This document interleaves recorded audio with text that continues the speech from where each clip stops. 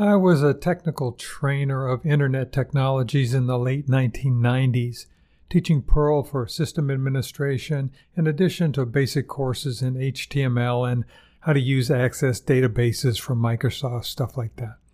It was a time where many companies were just starting to come to an understanding that the historical transition to web technologies was something they were going to have to get a handle on, not just from a technical aspect, but for the end user, the people who were going to have to use the new systems.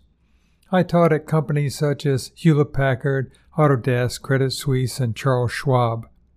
One of the more enjoyable gigs was when I spent time at SGI, where Nithya Ruff was Senior Manager of Marketing and Strategy, including open source strategy from 1995 to 1999. SGI would call me periodically for some kind of training in Photoshop or some graphics program, and I'd jump at the chance. You could tell that SGI were the cool kids on the block, not just because of their tech, but because of their graphic design and the look and feel of their products, which extended to their buildings. The culture was fun, and the people were open and friendly. And Friday evenings were so fantastic. All the catering trucks would show up, and we'd have beer busks on Fridays, and just the whole quality of people and the merger of fun and work was so interesting. Nithya was working with multiple groups at the time. She worked the product management side with Bo Vrolik's organization, was close with Dave McAllister, Director of Strategic Technologies, and with Ken Coleman's Support and Services Group. It was a fun, productive time for her.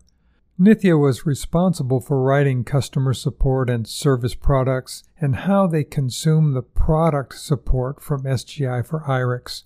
IRIX on MIPS was some of the best performance you could get at the time, but SGI could see the writing on the wall towards commodity servers and standards-based Linux, as well as Microsoft operating systems.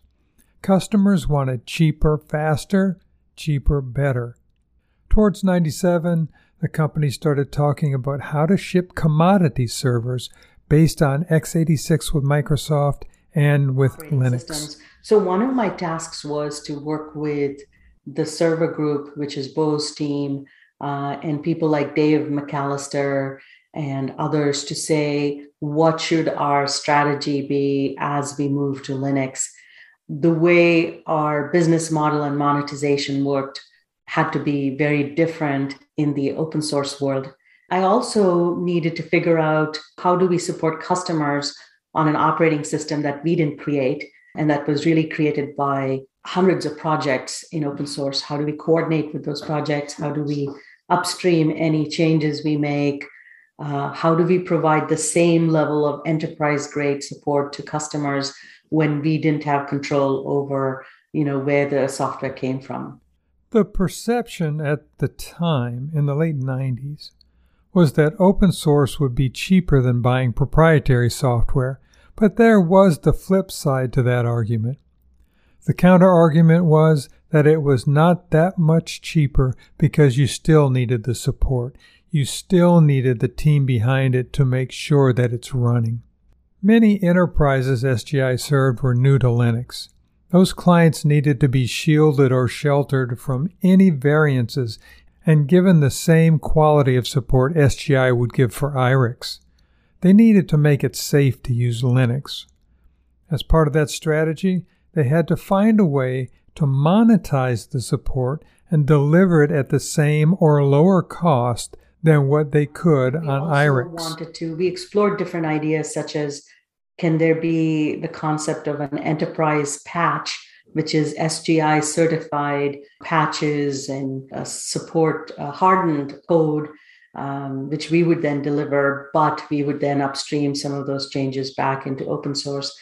Another point that's very important to understand during that time is that today we expect open source to be cutting edge, leading edge. In those days, open source was way behind proprietary solutions like Solaris or IRIX or HP's operating system.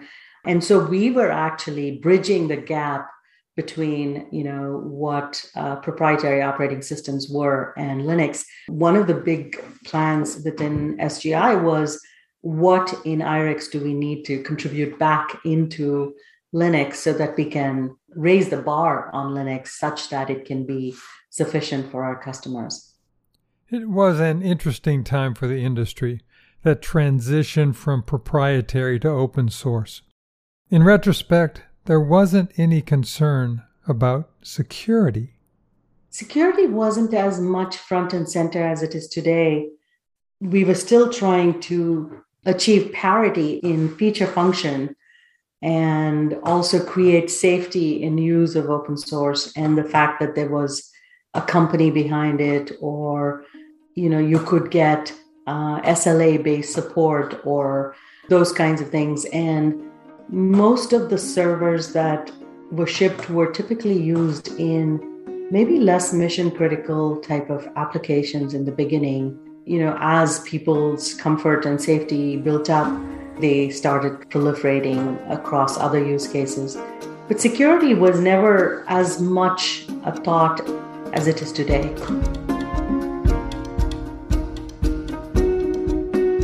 From the Linux Foundation office in New York City, this is the Untold Stories of Open Source. Each week, we choose an open source project or a person behind a popular open source project to uncover its untold stories. If you work with open source, and you do whether you know it or not, you're in the right place. Stay with us.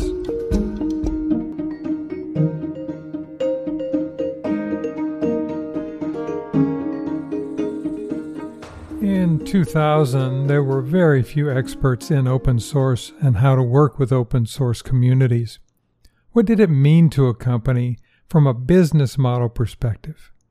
Nithya Ruff was one of those experts. A mentor of hers suggested she speak with Gene Kim about his new company, Tripwire. The roots of the company were in freeware. Gene and his partner came from Purdue University. When the company first started, they took most of the code from their project and made it proprietary, creating different versions of it for Solaris and Linux.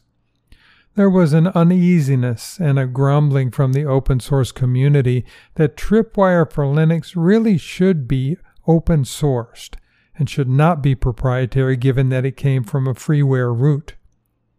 The company was facing the decision on what to do with Tripwire for Linux. They weren't able to bundle a proprietary version of Tripwire for Linux with any of the distributions, such as Red Hat or Caldera.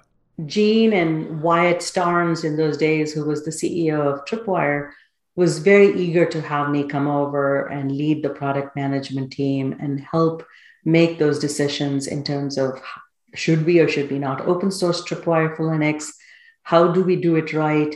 How do we build community around it? And then how do we create these relationships to bundle Tripwire in with distributions? And so there could be an upsell to a full-blown Tripwire. So they were trying to figure out the bundling strategy, the open sourcing strategy, and the business model around Tripwire.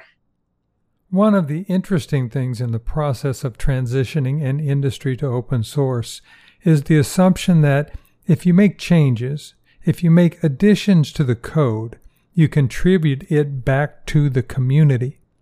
These restrictions are critical when it comes to creating solutions based upon open source. A business model and a strategy needs to be developed to accommodate open source contributions while generating income. One of those models is to cripple the software and then charge to upgrade to a full version. It was always clear to me, and even today, that it is important to have a fully functioning and a complete, solution that you open source. You do not cripple it. You do not, deprecate certain features and withhold certain features for the proprietary version. We discussed that. So what we decided to do was make it more of a temporal decision, meaning the previous release of Tripwire would always be open sourced, but the latest and greatest would be commercial. And knowing that, you had like a year period where you could monetize it. And then after that, the community would catch up with you, or you really needed to give it back to open source. And it's the flip of what a lot of communities do now, which is the cutting edge is always in open source. And then the commercial version is often built from that. And there's so many variations that companies do today.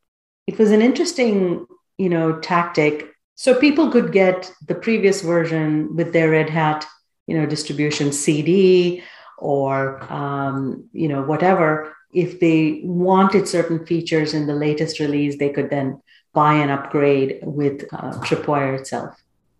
From Tripwire, Nithya went to Avaya. She was recruited to work with Vic Langford, who she really respected.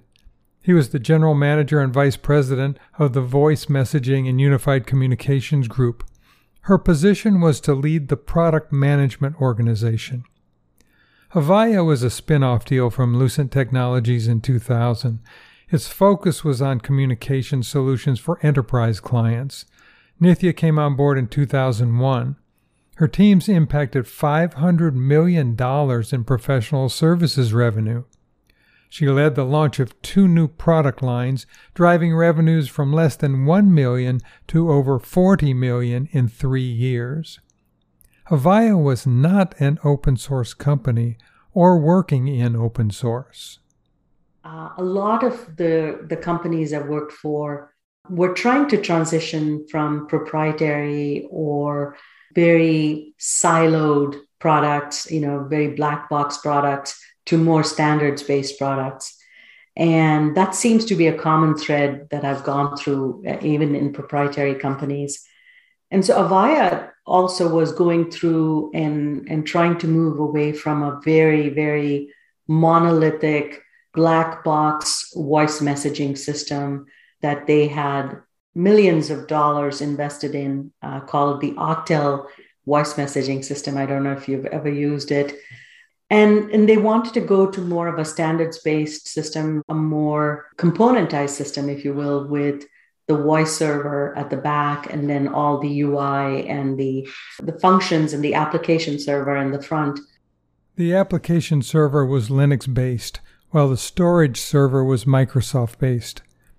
The desire was to move to more componentized architectures because that allowed Avaya to move to unified communications, where you could blend digital components such as email with voicemail and speech-to-text and text-to-speech. All of these were different components. An architecture was needed that would allow a componentized framework. Surprising because the vision was very powerful in those of what it could be. Even the PBX was morphing into IP telephony. So the whole company was going through this transition to an IP-based and a digitized, way to handle media. And so I learned a lot. I both did product management there, managed a very large team, but I also did professional services management and consulting with customers who were, migrating from the old world to the new world. In October of 2007, Nithya was sought after by a new company focusing on open source and Linux. Wind River was an Intel subsidiary. The company develops embedded system and cloud software consisting of real-time operating system software, industry-specific software, simulation technology, development tools, and middleware. VxWorks is the original flagship product of Wind River. It is a real-time operating system for embedded and critical infrastructure devices and systems. Nithya was brought on as Senior Director of Linux Product Management and Marketing, responsible for creating and implementing the go-to-market strategy. At the time, VxWorks was their proprietary embedded operating system. It was a real-time operating system that was often used in industrial applications. The purpose was to create embedded operating systems that device companies could use to build custom devices. If a company was building a router, or a set-top box, or an industrial tower or robot, and needed an operating system that could be customized for that particular device, VxWorks filled that need. However, There was a new game on the horizon. But they also were beginning to see the writing on the wall that people were beginning to use Linux to create embedded devices. We'll be back after the break.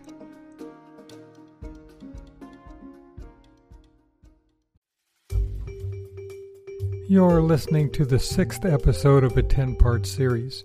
If you haven't subscribed yet, you've missed out on some pretty fun discussions with people like Brian Bellendorf and Sarah Chips, Priyanka Sharma, Patrick Dubois, and Clyde Seepersad. We know there's a lot of podcasts to choose from. Everybody and their mother now has a show. We're trying to do something new here and appreciate you spending a little time to check us out. Wherever you're listening, take a look down at your screen real quick and click the subscribe button. That's all we need to keep us going. Now, let's get back to our story. Linux and the Roll Your Own open source community was building systems competing with Wind River. Nithya and the team had to come up with a business model and a marketing strategy in order to stay relevant. At that time, I think Monte Vista Linux was one of the predominant embedded Linuxes. But most customers in the embedded space were more comfortable creating custom distributions themselves because it was such a custom work that it was easier to kind of download components from different websites, from linuxkernel.org and other components, and kind of craft it into the open source or the operating system you needed. So we were trying to compete with roll your own type of customers and say, hey, we can give you a Wind River Linux distribution, plus we could give you an IDE whereby you could create your own custom distribution, and you have the backing of a company behind you. You have well curated and tested and packaged, distribution, rather than having to go through the variations of creating your own. And one of the other benefits was we kind of had done all of the compliance work, the scanning work, and identifying licenses and testing licenses, and giving you all of that information so that when you needed to comply with licenses, you had all this information, that you could package and share with your customers. The last one I'll say is we actually tested Wind River Linux against 6 different architectures, from MIPS to ARM to x86 and even Solaris and Sun, hardware. So we really had done a lot of the heavy lifting for device makers, and it was a really fun. I ran the product management team there, so we had to create both the product as well as the business model, if you will, to sell this. Around that time, people were starting to realize they didn't really need to build things from scratch. You can get something that's just a commodity, and what you want to do is build a differentiator on top of that. One of the dominant verticals Wind River sold was to networking. All of the big networking companies in those days, either Ericsson or Alcatel-Lucent or Nokia, all of them bought Wind River as the commodity layer and then built custom-specific distributions on top of it for their devices. They were trying to standardize a common operating system layer for all of their business units to use in their devices. Especially in the embedded space, articulating the value of a company-based distribution, say like a Wind River versus Roll Your Own, was really hard. Because if you looked at that market in those days, 75 to 80% of customers wanted to roll their own. So the 20% of the market was kind of split between all the commercial vendors. When Nithya said that, I thought, well, that's the complete antithesis of what I've been hearing most people say. People I've talked with said their company was forcing them to use proprietary software, and you had to beat them over the head with a stick to get open source in. This was, engineering teams within companies who had to create a handcrafted product for their particular, use. Proprietary is not very useful in that kind of a use case. You really needed to be able to say, I need this package, I don't need this package, I need it on this architecture, and I need to have it this size for my device. And so I would say the 80s and 90s are more what you're talking about, Mark, where people preferred, proprietary over open source, and they were really afraid of open source. They were nervous about how support would be delivered, what the quality of the code would be. One of the challenges was the choice that had to be made between, should I use a commercial distribution from a company, or should I just continue to build my own? What's that delta and what value do I get? But there was another huge hurdle to get over. The other challenge was really making money. How do you, first of all, articulate value, and then how do you justify charging what you charge for a distribution, right? Because again, they would always compare it back to, hey, I can do it on my own. Why do I need to pay you for the distribution? It's been hard through the time frame from then to now to really find good ways to monetize over open source. And as you know, Red Hat's been one of the most successful companies in this area, but most companies have really struggled to monetize and sustain an open source based business. When you look at the Red Hat business model, the main source of revenue is from support and services, not selling distributions. Nithya respects them for that. And very few companies have been able to pull off just monetizing and just building a business on providing support services. I've worked in enterprises where we've bought from open source based businesses. You soon develop expertise in using the product. And so you say, after 2 years, you typically say, I don't need support. I can just cut off the support and just sustain myself because we have enough people inside the company who know how to use this and support ourselves. And we have a pretty stable configuration, so we don't need any kind of support. And so the support-based and the services-based business tends to run its course and does not scale as much as a pure software-based business. So you haven't seen too many successful models there. I think the cloud is providing a better business model, so delivering the product as a service, because the operationalization of an open source product is so difficult to do, and it saves you the time of installation, integration, support, testing, etc. And you can just start running the product from day one. I think that's been a pretty good business model. In 2013, Nithya got a call from Western Digital to work in the office of the CTO and to run the open source program office. It was an inflection point for her. Previous companies had her jumping from customer support to project management to product marketing. This new position gave her a chance to focus on strategy. And then with Western Digital, I started working in the CTO office and also running the open source program office for the entire company and open source strategy for the entire company. And what was really interesting at Western Digital for me was they never had an open source strategy office. And so I had to pitch them on why the company needed an open source strategy office. Because I was initially in the enterprise group where we were building an open source based storage server. And it became very clear that our processes, our policies weren't friendly to open source, and they needed to change if we are to do more open source based products or engage with open source or be able to collaborate with other companies on common concerns we had in the storage space.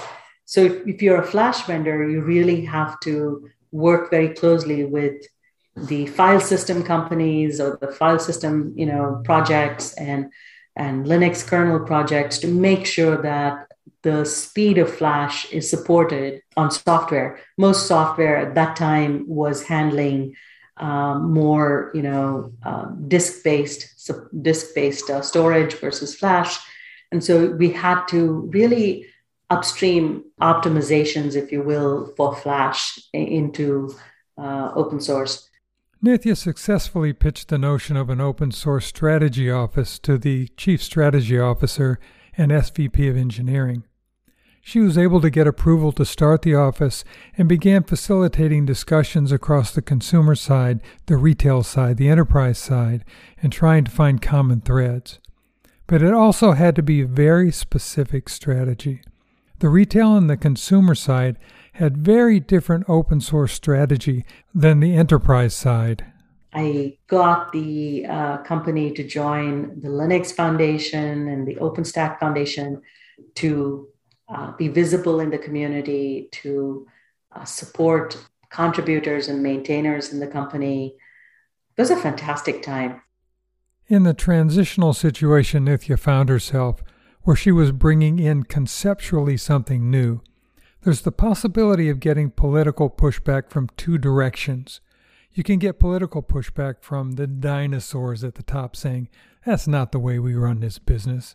And then from the underneath, you might activate the bubbling of discontent. How can you protect yourself from both angles? We actually had a lot of budding open source enthusiasts sprinkled across the company. So there were a lot of people who wanted to do more open source and believed that we needed to do more open source, but had not found a voice or an organization through which they could do it. And then at the top, there was recognition that, we needed to coordinate this work and be intentional about this work and more smart about this work versus, very ad hoc, different groups doing their own thing. So the top recognized the need for more proactive policy, process, coordination. My champion at the top was our chief strategy officer, Sumit Sadana, who's now at Micron. I reported into Sumit's organization when I was first there. The other champion was my own boss at the time, who was the general manager of the open source based server we were trying to create, because he knew if his business was going to be successful, the company needed to be a lot more proactive in open source and needed to have the right bones for supporting open source engagement. So I think I had support from the top, and then the bottom was really happy. So initially, I really connected the dots across open source enthusiasts, really did a survey of where are the hotspots for open source across the company and how do we kind of pull this all together. Creating a new strategy, starting a new way of thinking, and making a cultural transition could not happen without those champions at the top. In addition to the support side she found internally, Nithya also discovered an external champion at the Linux Foundation. I'll also mention one more champion. So the Linux Foundation was the other champion for me.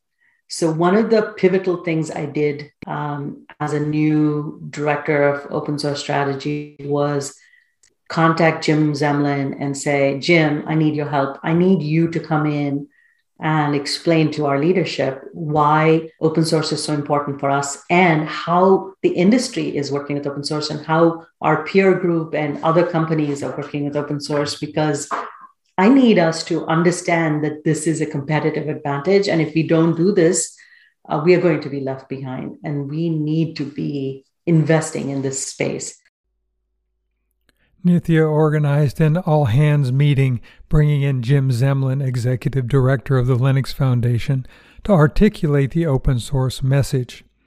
All of the senior vice presidents, both the hardware side and the software side, were invited. After that, things started changing.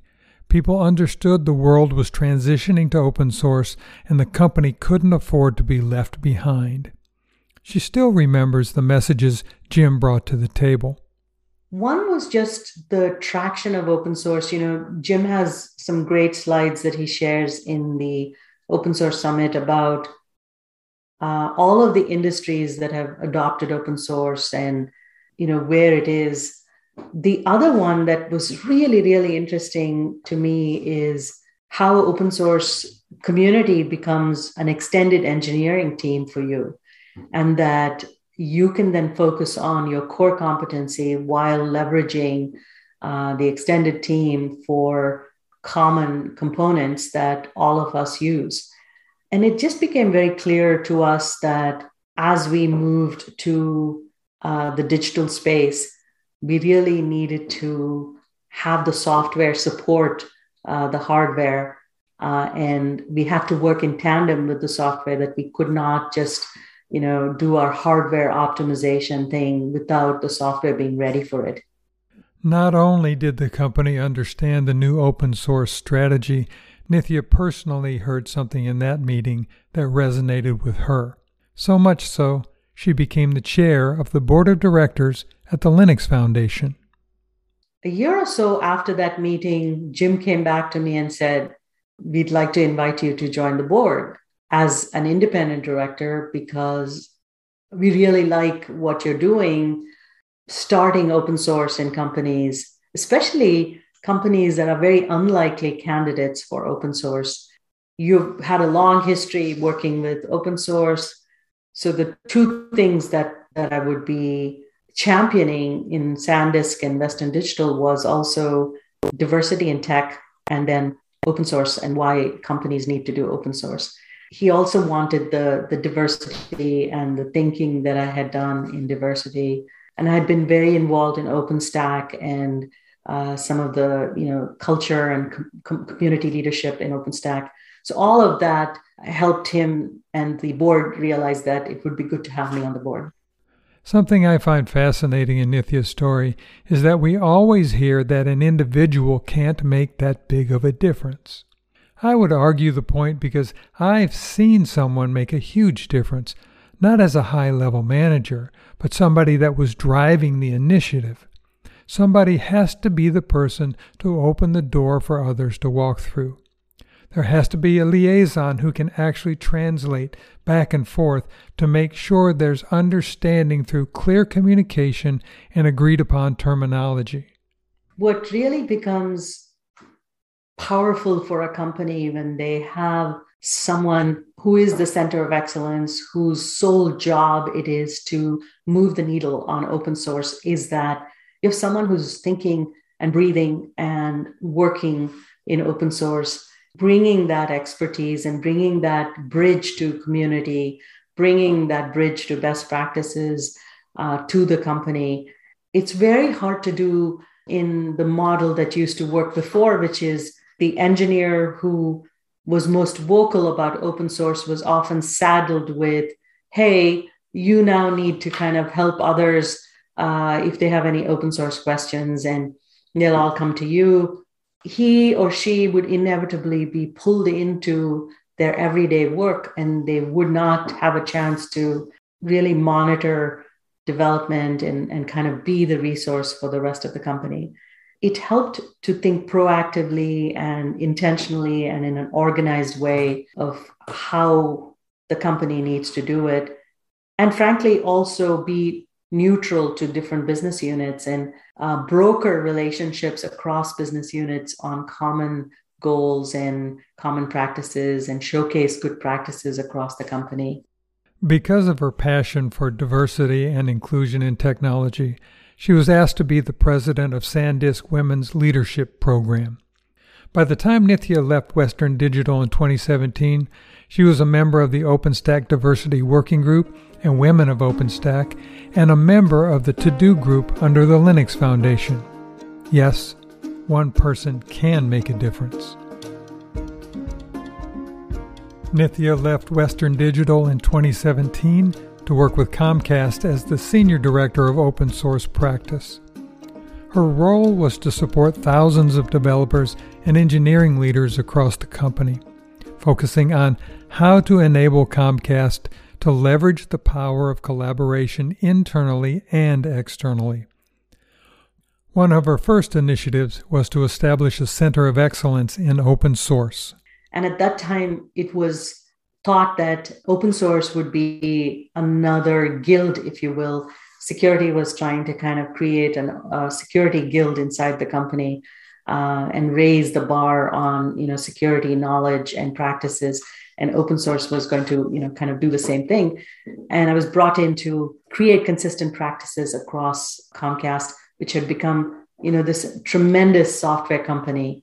They were building their own devices, and they were building applications and services across the cloud, and were using a lot of open source and needed compliance and consistent practices in software development.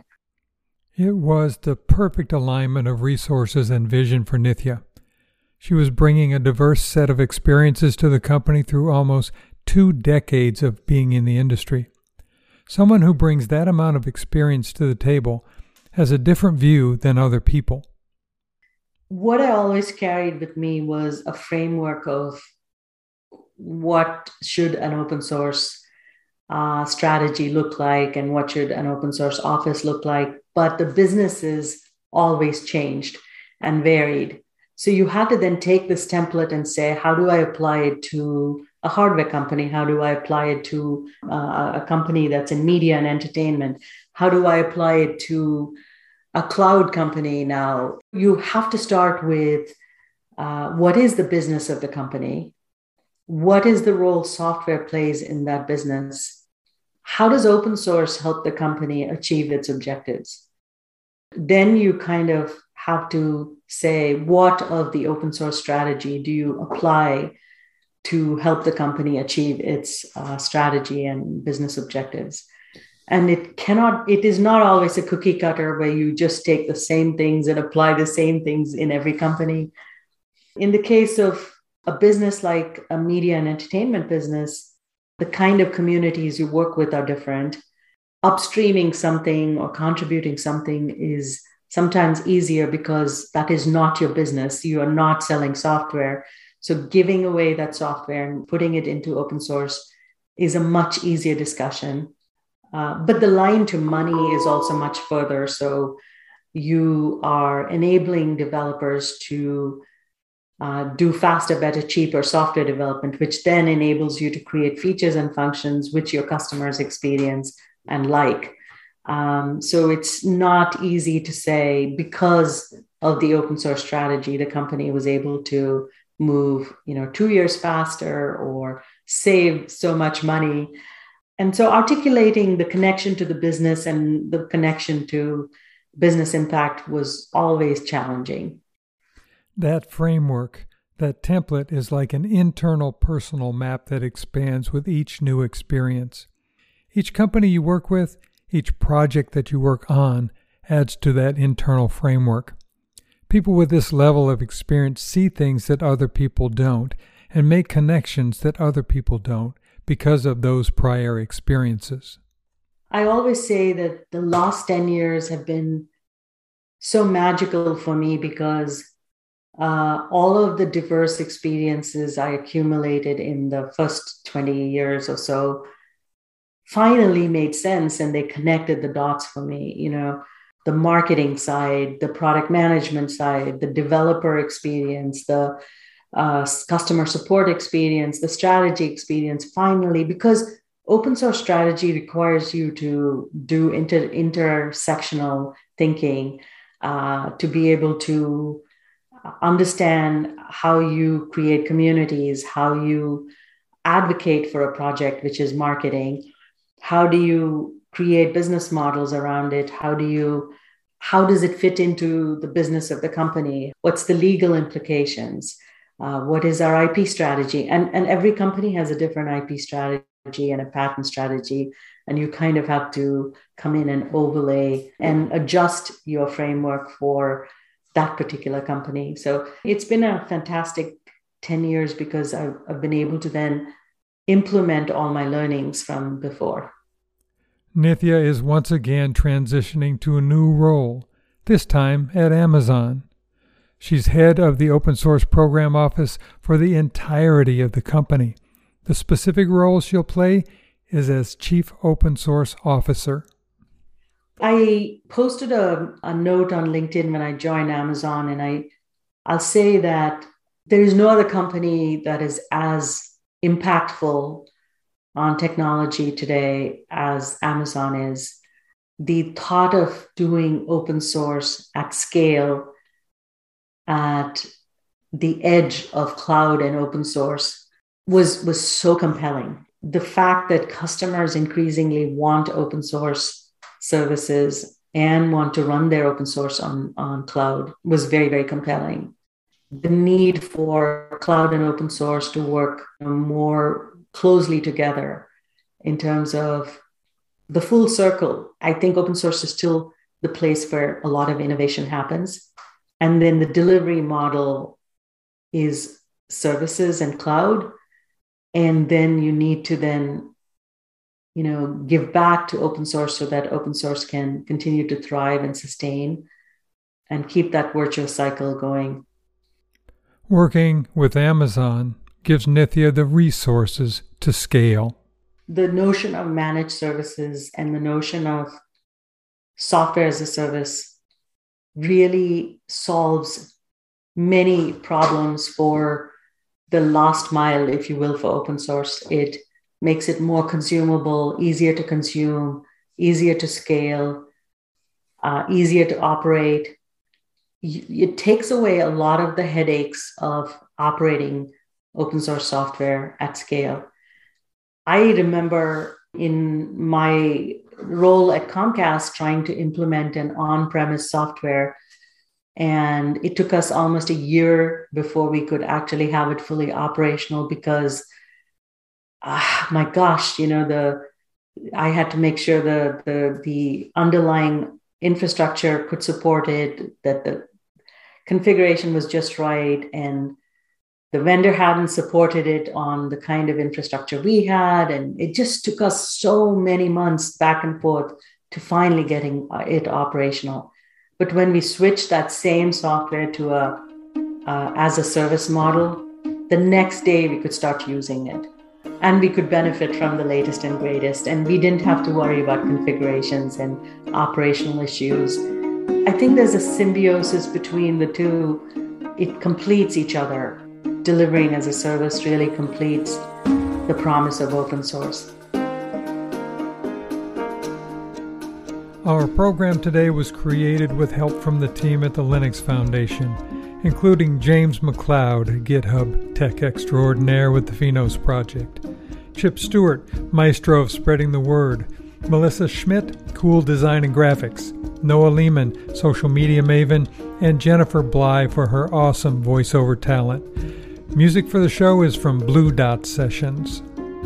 Our website, where you can listen to all of the episodes of the Untold Stories of Open Source, completely ungated and free, can be found on our GitHub project or wherever you listen to your favorite podcasts. I'm Mark Miller, back next week with another Untold Story of Open Source.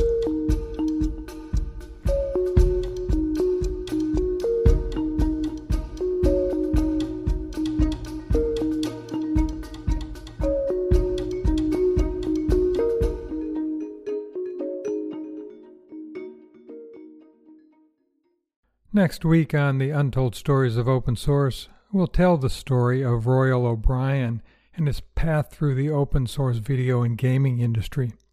Royal is General Manager of Digital Media and Games at the Linux Foundation. We get into a discussion comparing the Unreal Engine against the Unity engine and how the Open3D engine stands up to them both. Royal was responsible for bringing the Lumberyard engine to the open source community during his tenure with Amazon. What happened since? Next week on your favorite podcast platform.